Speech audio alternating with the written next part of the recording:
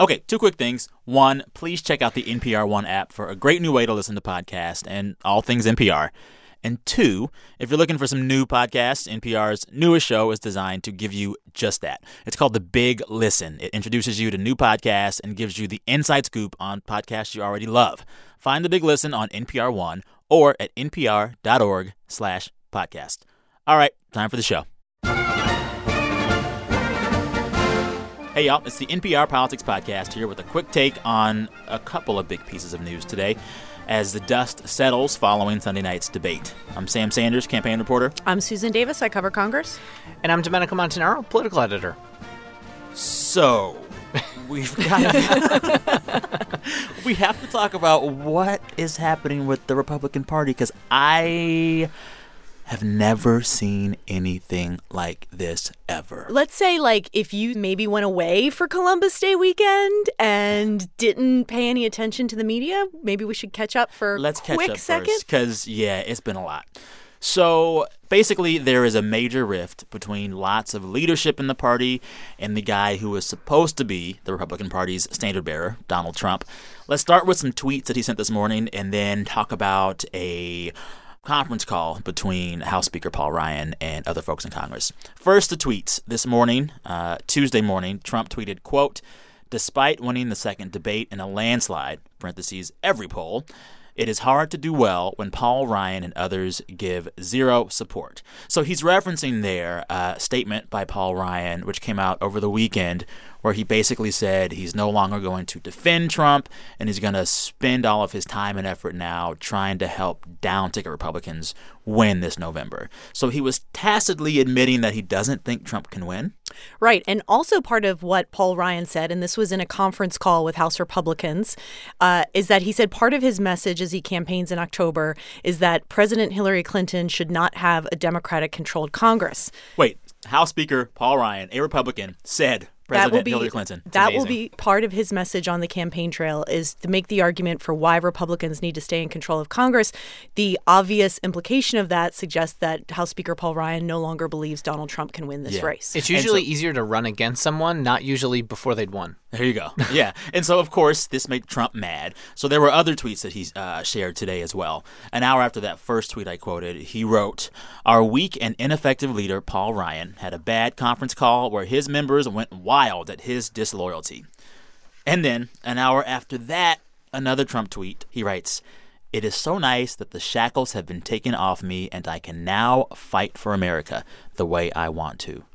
Domenico, Sue, somebody help me understand. So Donald Trump has been holding back until now, is what he's saying. What we've been seeing up until now has been shackled Donald Trump. Yeah, well, there's the continued internal conflict with Donald Trump, with himself, with his campaign, with whoever his campaign manager is at the time. You know, maybe between the angel on his shoulder and not. You know, what Trump should he be? Who should he be? And he's constantly been trying to, you know, you see this tension of opposites where he'll reach out in one way to whether it's the black community or Latinos or women, whoever, and then he sort of reverts back. Or when he feels comfortable, then suddenly he goes back to the old Trump. And this is something that Trump has tweeted about. There's only one Trump. I am who I am. And you're seeing now there could be totally full-bore Donald Trump coming out. And there's probably something to what's happening inside his campaign that's part of it. So there is a precedent for parties making the decision to filter more support up ticket or down ticket based on what the polls look like. But is there any precedent for such public spatting between the highest ranked member of a party and that party's nominee? You know, Professor Ron Elving and I were talking about this morning, and the closest comparison he could think of was George McGovern in 1972. But even that, he said, would potentially be a stretch. I mean, the short answer is no. We've never seen anything quite like this. Over the weekend, we saw about 60 Republican party leaders, lawmakers, influencers come out and say that either some combination of they can no longer support Donald Trump, they've unendorsed Donald Trump, or that the party should replace him at the top of the ticket. At this conference call on Monday, Paul Ryan sort of put himself in that camp, saying he will no longer campaign or defend, but that he did not formally unendorse. Neither has Senate Majority Leader Mitch McConnell, who has since gone radio silent on Donald Trump and is just choosing not to comment on this. And we are now in a political reality, 27 days out from the election, 28 if you count Election Day, in which we are going to now test whether was smarter to run as a Republican against Donald Trump or if it was smarter to run as a Republican who is standing by Donald Trump. I should say that on this conference call on Monday, I was not on the call, but I spoke to members on the call. The majority of them on this call believe that the party should stand by Donald Trump. They do not believe that they should walk away from him. I would say his tweet was an exaggeration to suggest that people were exploding at leadership. But yes, there was voices on that call that questioned the wisdom of party leaders distancing themselves from Donald Trump. We should also note, though, that Paul Ryan's not the Republican Party. You know, Paul Ryan is the Speaker of the House, and he's looking out for his members and maintaining a majority in the House, which Republicans are still favored to do. But Reince Priebus, who is close with Paul Ryan, is the head of the Republican National Committee, which is largely supplementing Donald Trump's on-the-ground operations. And Reince Priebus had a one-line statement criticizing Donald Trump after the leaked audio came out of him bragging about groping women in 2005. Now, the difference here is that Reince Priebus, after the debate on Sunday, seemed to be back on board. And he and other Republican officials who I'd talked to have downplayed any kind of halting of organization. And the Republican Party itself, the RNC, is still behind Trump. They're still working for him. They're going to try to get him elected. The only issue, the only question is, where do they do it? You know, I think you will be guaranteed that they're going to still do it in Florida and Ohio and Pennsylvania and New Hampshire, which all happen to be swing states, but they also happen to be places where there are critical Senate battlegrounds taking place. Yeah. So if you're a Republican running for re-election or for your first election in the House or Senate, you must be just scared. I was reading coverage of those conference calls that happened these last few days, and there's one quote that just really stood out to me. Greg Walden of Oregon said in this conference call with Paul Ryan that trying to get through this election as a Republican is now like, quote, landing an airplane in a hurricane. Yeah. What are these folks in Congress thinking right now, Sue? You know, there's no way to be like cute about this. This is very bad news for Republicans down the ballot. There is no positive way to spin what is happening at the top of the ticket down the ballot. And I think when you look at Paul Ryan's reaction and Mitch McConnell's reaction, that is telling you exactly that. As party leaders who people are looking out for their own majorities in Congress, they do not believe this is going to help them. The Senate has been at play this entire election season. At this point, it is fair to say it is tilting heavily favored towards a Democratic takeover. When we talk about places like Pennsylvania and New Hampshire, Hillary Clinton has been leading dramatically in Pennsylvania. This may have put the state away. I'm not sure Pennsylvania is still going to be considered a swing state on Election Day. What this does is the people, who does it affect, right? Like, why is this so bad for Donald Trump? The tape scandal, the fallout, the way he's carrying his campaign is essentially like repellent for women and independent voters, period. And not only that, it is also a repellent for traditional Republican voters. And remember that Mitt Romney won 93% of self-identified Republicans, and he still lost. Yeah. And Donald Trump is not drawing anywhere near that number. You lose Republicans by 3, 4, 5 percentage points, and you're going to lose even further. So, Domenico, talk more about Trump supporters. What does all of this news do for them? So I'll say this. First of all, the Trump supporters are now hardened. Okay, they're not going anywhere. They're not moving away from Donald Trump. Yes. His supporters, the 35 to 40% of the country, whatever the wiggle room is between those two numbers, they are now hardened. And you have Donald Trump out on the campaign, stoking them on. I'll say this. What happened at the debate, and I don't think Donald Trump did particularly well at the debate. When I talked to an RNC official who was going on about how well Donald Trump did and how great he did, I said, well, did that move the needle at all to win over people that he needs to win over? And this person changed their tune and said, well, that's the question. okay? And I think because of the perception among Trump supporters that Donald Trump did well, that is the worst thing that could have happened for swing state Republican candidates running in these Senate races, because now it makes it even harder for them to distance themselves from Donald Trump. Had Donald Trump done terribly at that debate, in their view, and the bottom fell out and it appeared that states like Utah and Missouri and Georgia were now suddenly lean Democratic or something like that, had that been the case, it'd be easier for Kelly Ayotte in New Hampshire or Pat Toomey or some of these other folks to say, you know what, just can't stay on board with Donald Trump. Now they can't do that. But here's the inherent risk for these Republican candidates as well. Let's look at John McCain, another member of the Senate who Donald Trump also tweeted out this morning. John McCain was one of the Republicans over the weekend who withdrew his support from Donald Trump. Donald Trump has a lot of supporters in Arizona. Yep. And Donald Trump's supporters have not wavered in this.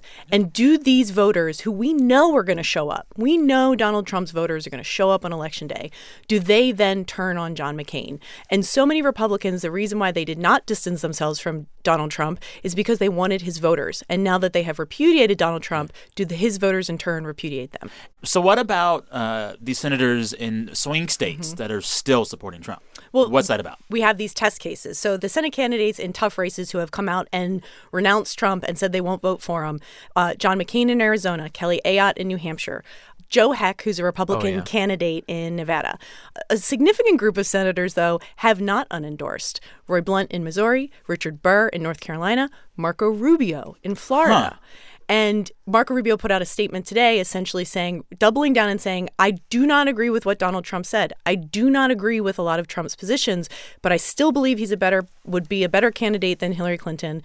And my position hasn't changed. Essentially, this needle that they've tried to thread that is like, he's the nominee, I will support him, but I'm not formally endorsing him. That familiar line. Because I think Republicans like Burr, Rubio, Blunt, made that calculation that if they're going to win in November, they are going to need some of Donald Trump's supporters to vote for them, too. Yeah. So I want to talk about what Trump's latest stance and these latest tweets really say about the direction of his campaign. You mentioned earlier, Domenico, that he's always kind of fighting between the devil on one shoulder and the angel on the other one. What if it's the Kellyanne Conway on one shoulder and the Steve Bannon on the other? And that's what I was alluding to. So are we seeing now the full influence of the Breitbart Steve Bannon vein of campaigning? Yes. I mean, call it the full Breitbart.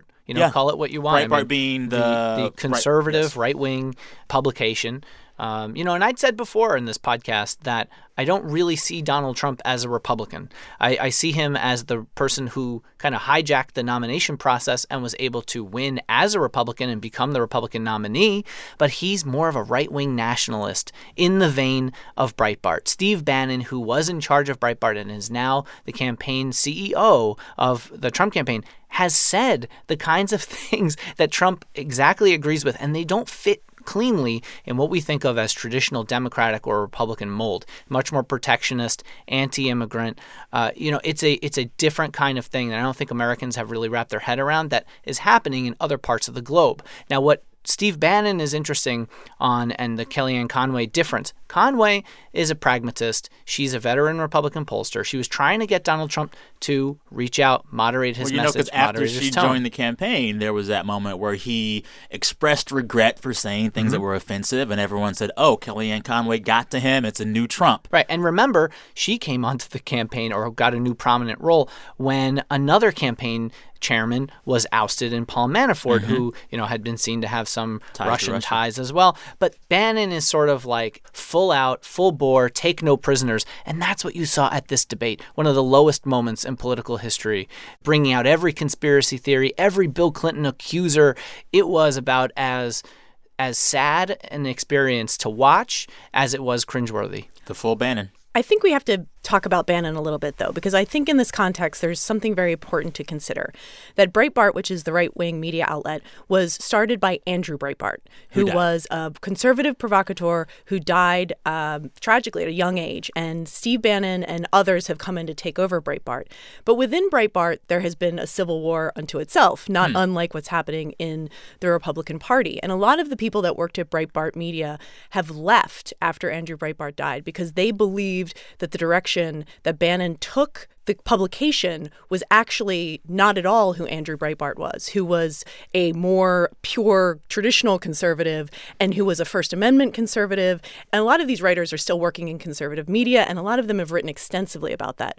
So I say this because to suggest that Trump is now following a more Bannon-like strategy just shows you that Bannon is very controversial, even among conservatives. Yeah. So this is like a fraction of the party that is now driving the Republican nominee for president. Speaking of driving that nominee, there's a new ad today from the Trump campaign attacking Clinton's health that seems very Bannon-esque. Our next president faces daunting challenges in a dangerous world. Iran promoting terrorism. And we should say in this ad, they show images of terrorists and of the Islamic State. And then it sort of shifts to images of Hillary Clinton coughing. They show her walking with men holding her at either elbow. And there's a picture of her as she kind of stumbles as she was getting into a car at the 9/11 ceremony where she seemed to collapse or had a health episode. Hillary Clinton doesn't have the fortitude, strength, or stamina to lead in our world. She failed as Secretary of State. Don't let her fail us again. I'm Donald Trump, and I approve this message. And this is where a lot of the conspiracies have come in. You've seen a lot of people, including on Breitbart, talk about Hillary Clinton's health and that she doesn't have the stamina. You've heard Donald Trump say she doesn't have the stamina. There's also been conspiracy theories that Hillary Clinton is hiding diseases, that Has a body double. Brain problems. Yeah, very deep internet conspiracy theories. So this is what this ad is scratching at. Yeah, and I have to say, I thought one of the most revealing moments of the debate that sort of undercut a lot of Donald Trump's argument was that very last question that a lot of people said, oh, what a nice moment. He complimented her on how she fights and she never quits. And she doesn't give up. And she doesn't give up. And I said, boy, I thought she was the one who had no stamina and was falling down and needed pillows to hold her up on a chair. How can she have the kind of stamina to fight and never give up? It reminded me very much of the Republican debate, the primary debate earlier this year, where Marco Rubio and John Kasich and all these other folks were saying Donald Trump is dangerous for America. He would be the worst president. You can't vote for him. And then they said, will you pledge to support the nominee? And they all said, yeah, sure. And that totally undercut their argument. Just like this, for me, was Trump saying, I'm going to come at you with everything I've got, trying to get in your head. Let's see if she breaks. And by the end of the debate, he'd said, you know what? I couldn't get her. I think a point we need to make in all this is that in the pivot from this weekend, from the debate to the now unshackled Donald Trump, is it would appear that in the closing 4 weeks of the campaign, he is essentially running a base turnout campaign. Yeah. This is no longer a campaign that is intending to expand the tent, to expand the umbrella. They are just going to the absolute core base Donald Trump voter. And the wing and a prayer would be that they turn out in such unprecedented numbers that he can still win. It would be naive to suggest that that is a very likely possibility. That would probably be the equivalent of a presidential campaign moonshot to the White House. And I think that is why you see down the ballot increasing skepticism that Donald Trump has any chance to win. All right. We got to move on and talk about Russia. This one's kind of a doozy, kind of hard to explain, but I think I know how to do it. I'm going to try to walk us through this step. It all began yesterday at a rally in Pennsylvania. Trump got up to the lectern with a piece of paper, and he started talking about Sidney Blumenthal. Here's an interesting one. Sidney Blumenthal. One of you guys remind folks who Blumenthal is.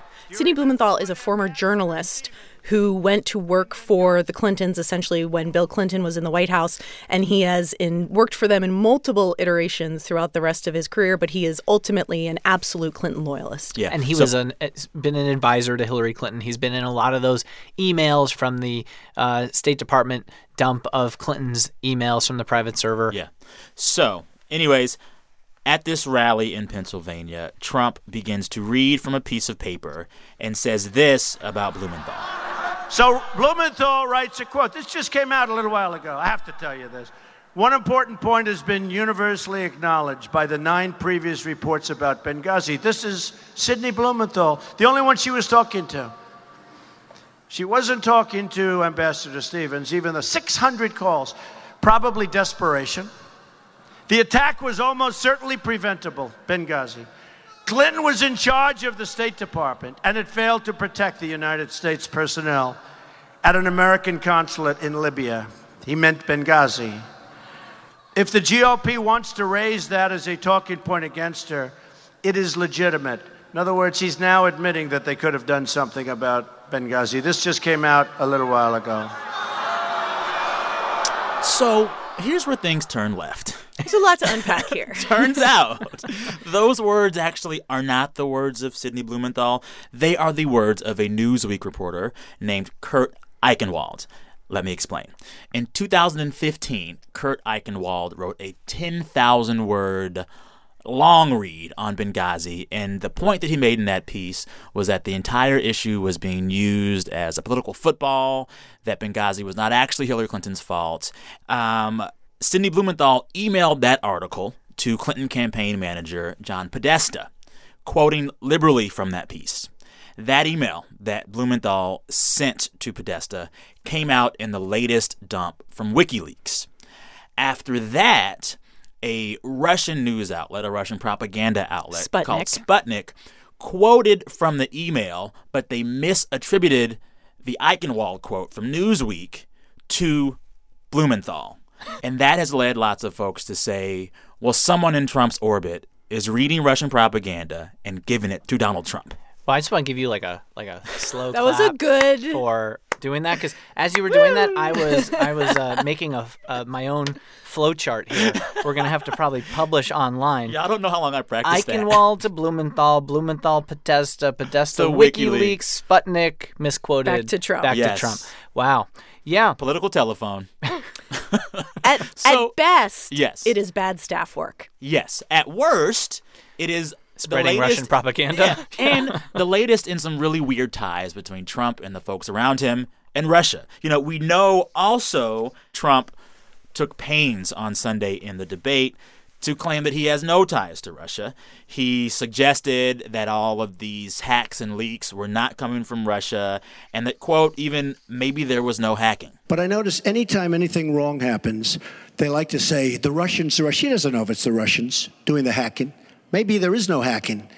But they always blame Russia. And the reason they blame Russia is because they think they're trying to tarnish me with Russia. I know nothing about Russia. I know about Russia, but I know nothing about the inner workings of Russia. I don't deal there. I have no businesses there. I have no loans. That is actually not true. The Washington Post reported back in June that Trump received at least a portion of $14 million to bring the Miss Universe pageant to Russia.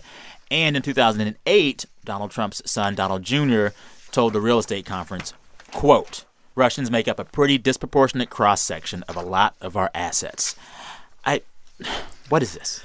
This is part of one of the many crazy Technicolor backdrops of 2016 in which It's a nice way to put it. Donald Trump's relationship, business ties, and otherwise to both Russia and Vladimir Putin have been one of the, can we say, weirder things about 2016, certainly for a Republican presidential nominee to seem cozy with Russia, particularly when past Republican presidential nominees have been some of the harshest critics of both Russia and Putin. What is interesting about what he said in the debate, and in the first debate, you remember Donald Trump also disassociated Russia from the hacking. It could have been the 400-pound hacker. Do you remember that quip? That was also in relation to the Russian hacking.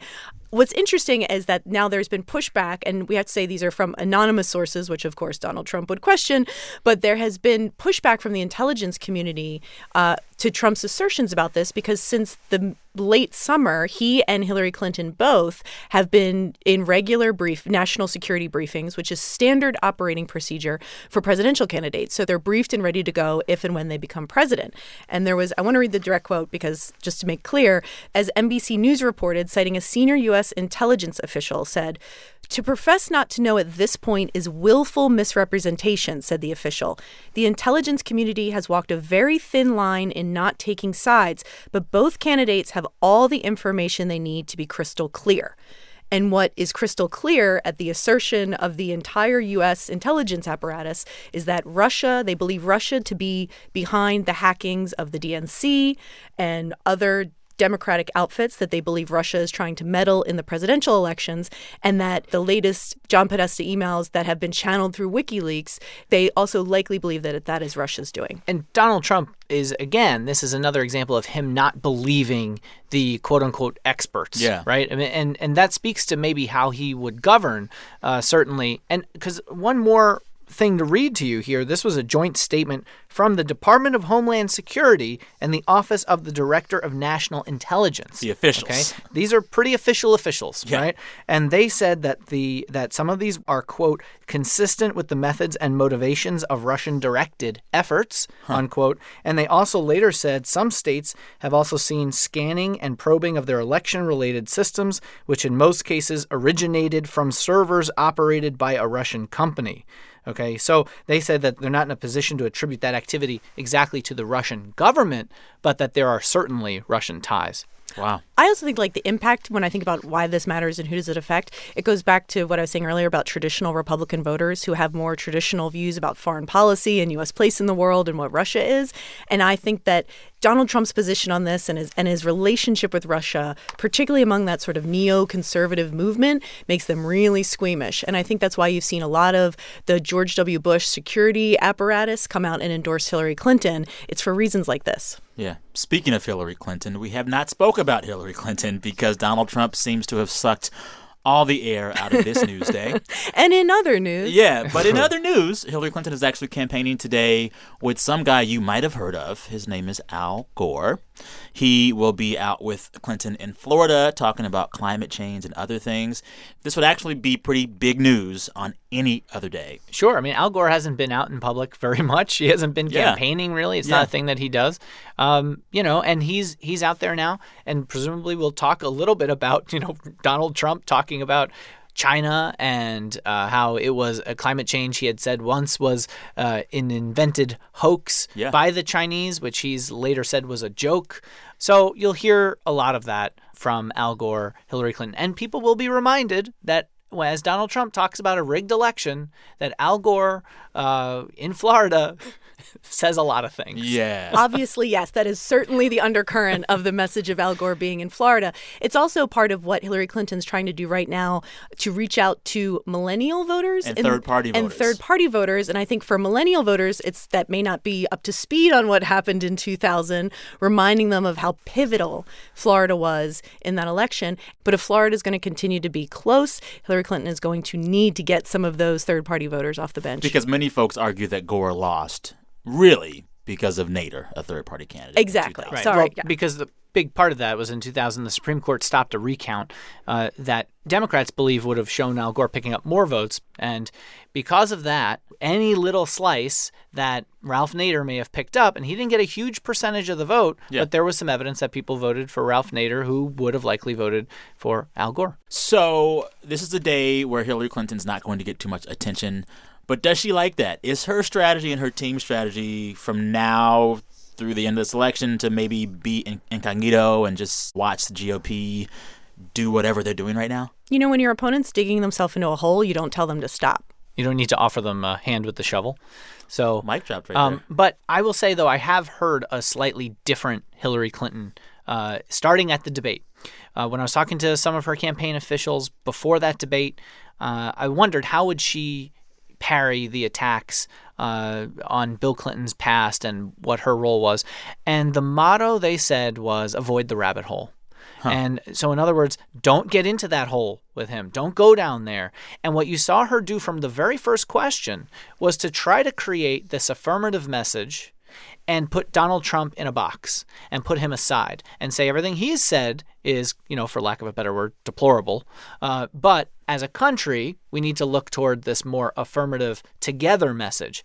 And I think that you'll see her do both of those things. Still attack Donald Trump for the words that he's said and try to come up with something that is more positive for her vision for the country.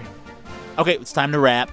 Also, we work really, really hard to get you episodes like this when news is going on, as it's happening. So if you're enjoying the show, please leave us a review on iTunes. It actually helps other people find us. And as always, listen to us on your local public radio station. Our next episode will be Thursday evening, unless something crazy happens tomorrow. Stay tuned. Until then, I will say the one bright spot for me from that weird Donald Trump Shackles tweet. One of my favorite songs ever of all time is by this gospel R&B group named Mary Mary. Their first big single was called Shackles. It always makes me happy. If you want to bright cheer up for your day, go listen to Mary Mary Shackles. Unshackled would be a good vocalness single. Yeah, right? Unshackled. Ooh, keep all of this. It's the clean version. Yes. The raw version. All right, I'm Sam Sanders, campaign reporter. I'm Susan Davis. I cover Congress. I'm Domenico Montanaro, political editor. Thank you for listening to the NPR Politics Podcast, where the shackles are always off.